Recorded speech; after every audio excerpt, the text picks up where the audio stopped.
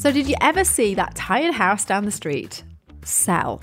And then 6 months later, it came back up for sale at an astronomical amount. You were like, I must have a look how much that house is.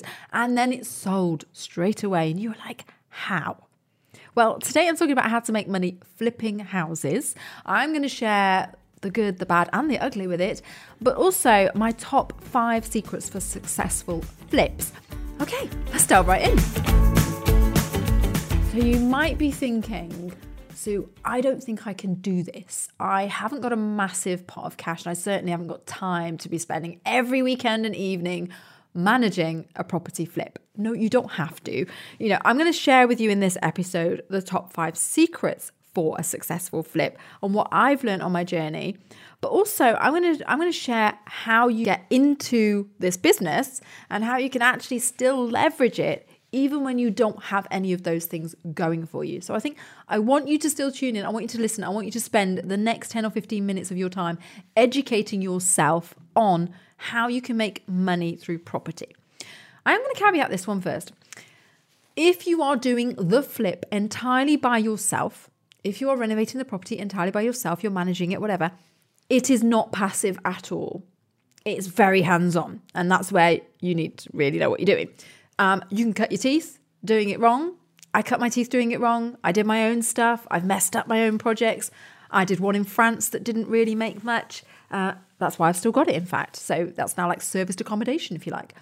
But if you do it right, the returns are amazing. And if you do it with an expert or through an expert, maybe you joint venture or maybe you invest with them, then you can still get the benefits. So there are so many ways of benefiting from somebody doing a flip. But how do you know if they're any good? So let's delve right into how to make money flipping houses so that if it's something you want to invest in or have a go yourself, then you understand how to do it, because it is not just for builders.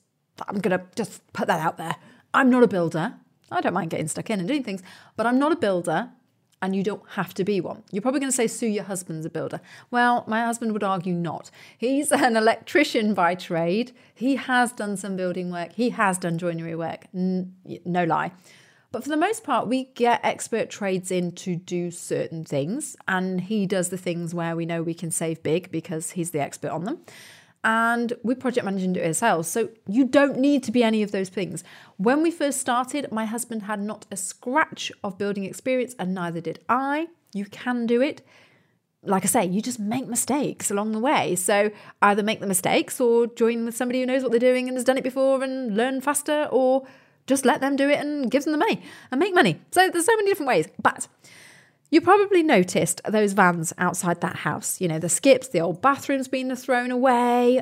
Some property investor just ripped into it. They had a vision and a plan and they worked to it faster than your home kitchen ever got done. Does anybody have a home renovation or a home, update or whatever that seemed to take forever? Yeah, well, when somebody comes in with a plan, they just hit it hard.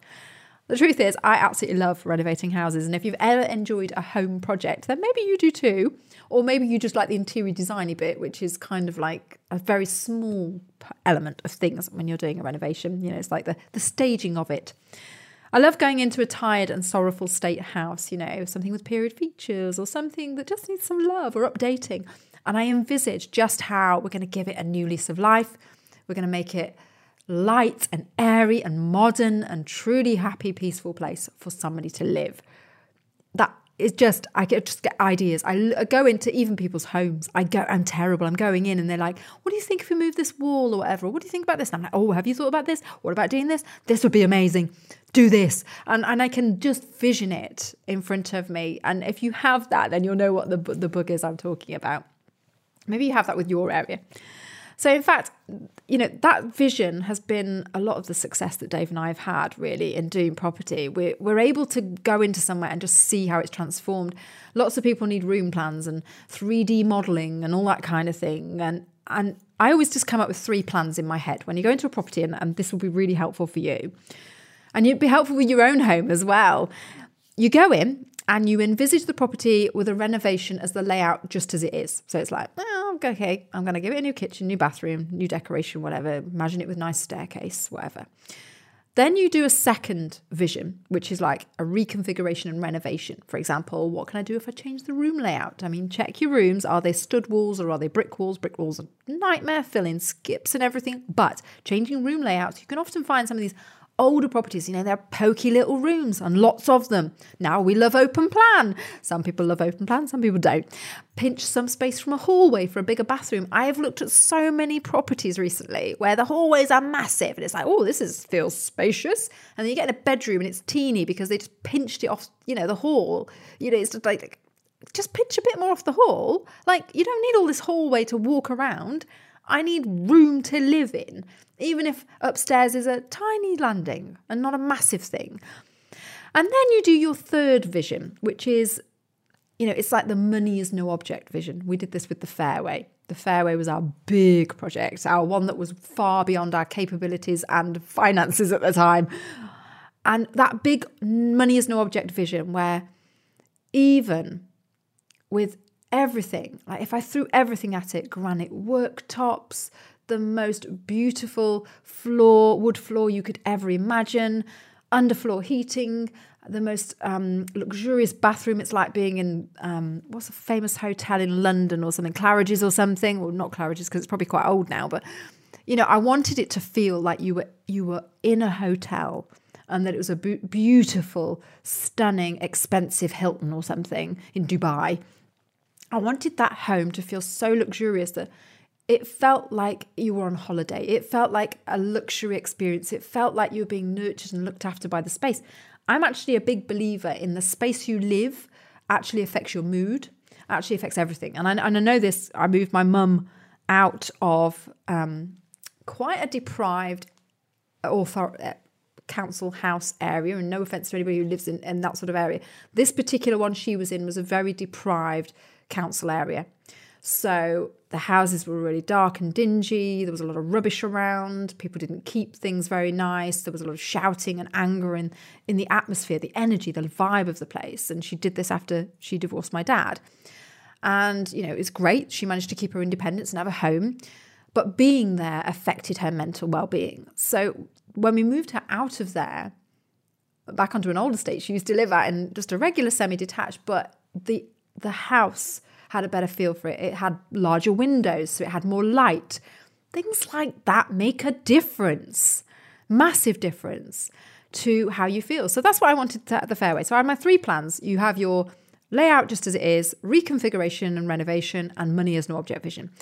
Can you make money on all 3? I'm going to say yes. And I'll tell you why. Because even with that third one where money was no object and blew the budget, well, we didn't really blow the budget.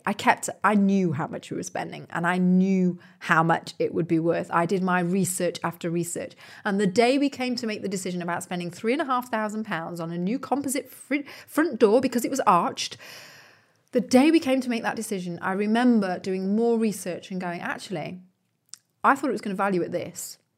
But I now think, because of the way the property market has gone, it's actually going to value at this, which was like another 50k more than I'd originally budgeted for.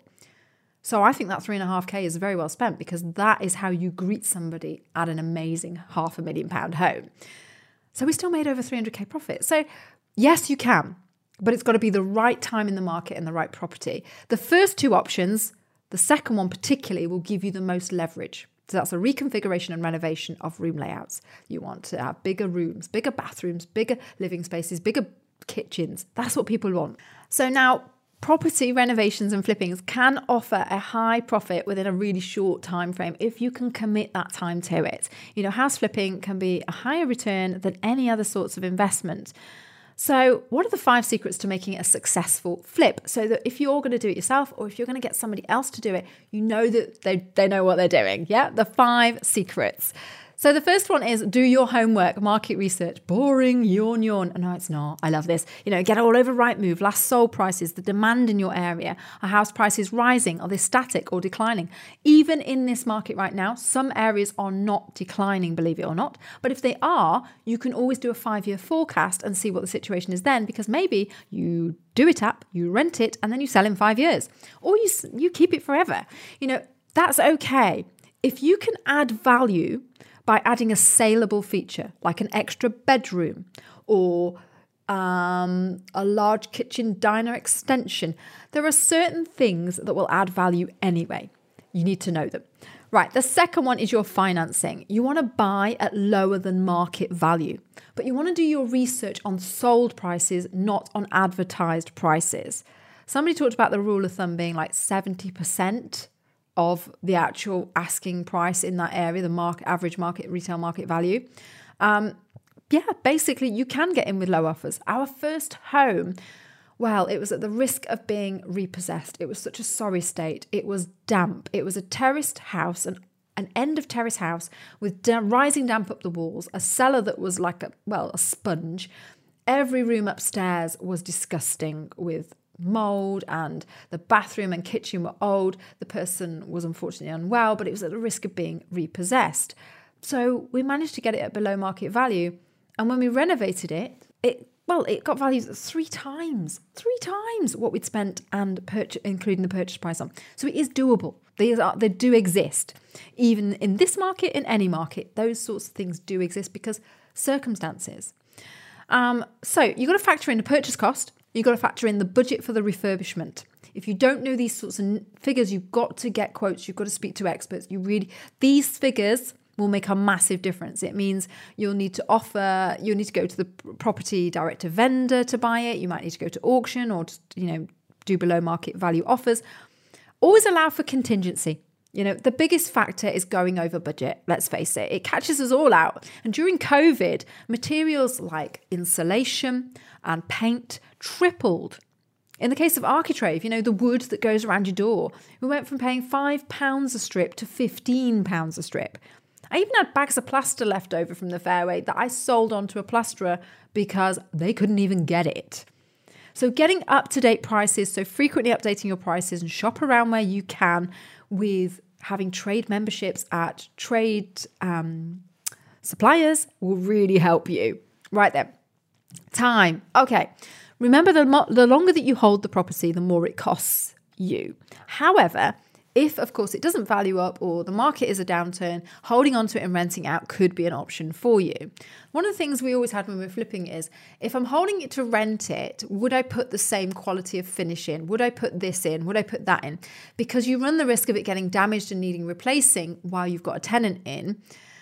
Because unfortunately, some tenants don't look after it as well as they would do if they're own. Whereas when I was flipping to sell, I always wanted like top end. Top end meant I want somebody to come in and go, wow, they really spent the money on the fixtures and finishings here that are going to, be used. Okay, number 4, location. Yes, just like the program. The rule of thumb is the worst house on the best street. I have never failed when I have bought in prestigious roads. We have bought the worst houses on prestigious roads, but often the fact that an estate agent can say it's on one of the most prestigious roads in Alsager or whatever town it is really makes a difference to your return on investment. So location does actually matter. Take a good look around, go driving around and check out the streets that really work for you. So it also means you get an influx of buyers. If it's a really good location, like you're not short of people that want to buy it. You're not short of viewings. Like it's easy. You want something that's easy to turn over. And number 5, know what adds value. So I've seen people who've got rid of things that would give them value. Bedrooms, bathrooms and kitchens are so key. I've seen people cut corners with the crummiest kitchen in or, just got as few units as possible. And people have gone in and gone, oh, the kitchen looks practically empty. It's sparse because it's basically just a few units and not much else. And they haven't really thought about it. Buy the things that add value. Buying an American style fridge freezer and sticking it in the house is not going to sell it because you're not selling that. And I also think sometimes when we view houses, we get wrapped up in the person has dressed it beautifully. They have some beautiful decorations. I mean, you can stage a home to sell it. Let's be honest here. You can be beautiful at interior design and cushions and have the most amazing furniture, and it will help to sell your home. But the reality is you've got to look past that because what you're buying is the things behind it. The person's going to take all that stuff with them. Kind of like show homing, So provide parking as well. I talked about so things that add value. Bedrooms, bathrooms, kitchens are key. Outside spaces, protect it. Provide parking if you can. Open up the front garden. All of these things are key things that buyers will look for. Okay, last one then. Is it better to flip or rent? Well, it just depends on what you want to do, what your goals are. Do you want to be a landlord?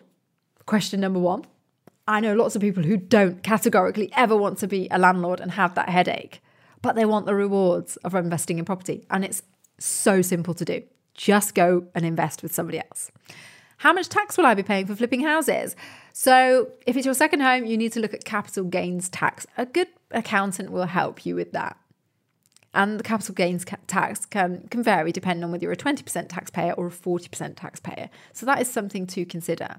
Should you flip in a downward market like now? Okay, so like I said earlier, I have had situations where so long as you've stuck to the rules, paid below market value, done your budgeting, added value like an extra room or something, you can still make money in a downward market on flipping. However, you might find that the rental market is really buoyant and you can command a really good rent in a downward market. So you might just decide to hold a bit longer. Keeping your options open and keep budgeting and allowing for what you're going to do is a really good strategy here.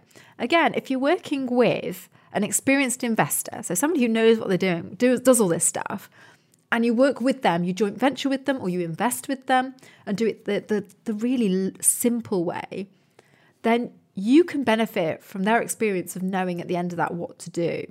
So hopefully that's given you a little bit of a taster of what you need to do, how to make money flipping houses, and how can you do it then without actually getting involved? It's so simple. The simplest way is to invest as basically a loan investment to a property investor who then pays you a percentage of interest and they go and do the flip. Basically, and you don't even get involved at all. A joint venture would be where you would buy the property, you would maybe do a buy-to-let mortgage on it, or you would do the mortgage, or you would just pay for the whole thing, and then you pay for the refurbishment, and then when it's done, you split the profits. They do all the work. It's also hands-off. Or you do it all yourself, where you get stuck in and get dirty and do your basically funds yourself and all the work yourself and the project management, which is how we did it. And yeah, I wished I'd known about the other two options of getting into property in the early stages, because that would have really given us a leg up. It would have really helped us out, and we definitely would have done more to get going to be where we are. Instead, we only thought there was option 3, which is do it all yourself and find the funds yourself and make it work yourself. I remember cursing when we'd spent weekend after weekend, on our property, thinking, will it ever be done? What have we done? Why are we wasting our lives when my friends are going partying and they're going away for weekends and we're having to go for 2 of the nights instead of 4 and things like that? But I also now look back and think it was all worth it. It got us here now. There was easier ways, and again, I wished I'd known that. But it's knowing what your sacrifice is, what your time and energy input is. Now, for freedom, that might mean you have to invest with somebody else to give you the freedom, the time and energy freedom, but then still benefit from the financial reward. And that's something you've got to figure out. If you're interested in learning more about any of this, then you can head over to the link in the show notes where I talk more about passive income through property. And you can even follow me on LinkedIn for a lot more about our property success stories. Take care, folks, and I will see you again very soon. Bye-bye. Congratulations for showing up and being one of the 8% that actually turn their dreams into reality. I appreciate you for listening, and I am committed to helping you improve the quality of your life. For more resources, make sure you check out the show notes underneath. Don't forget to hit subscribe and leave me a 5-star review. And remember, you are incredible. And if you dream it, you can achieve it.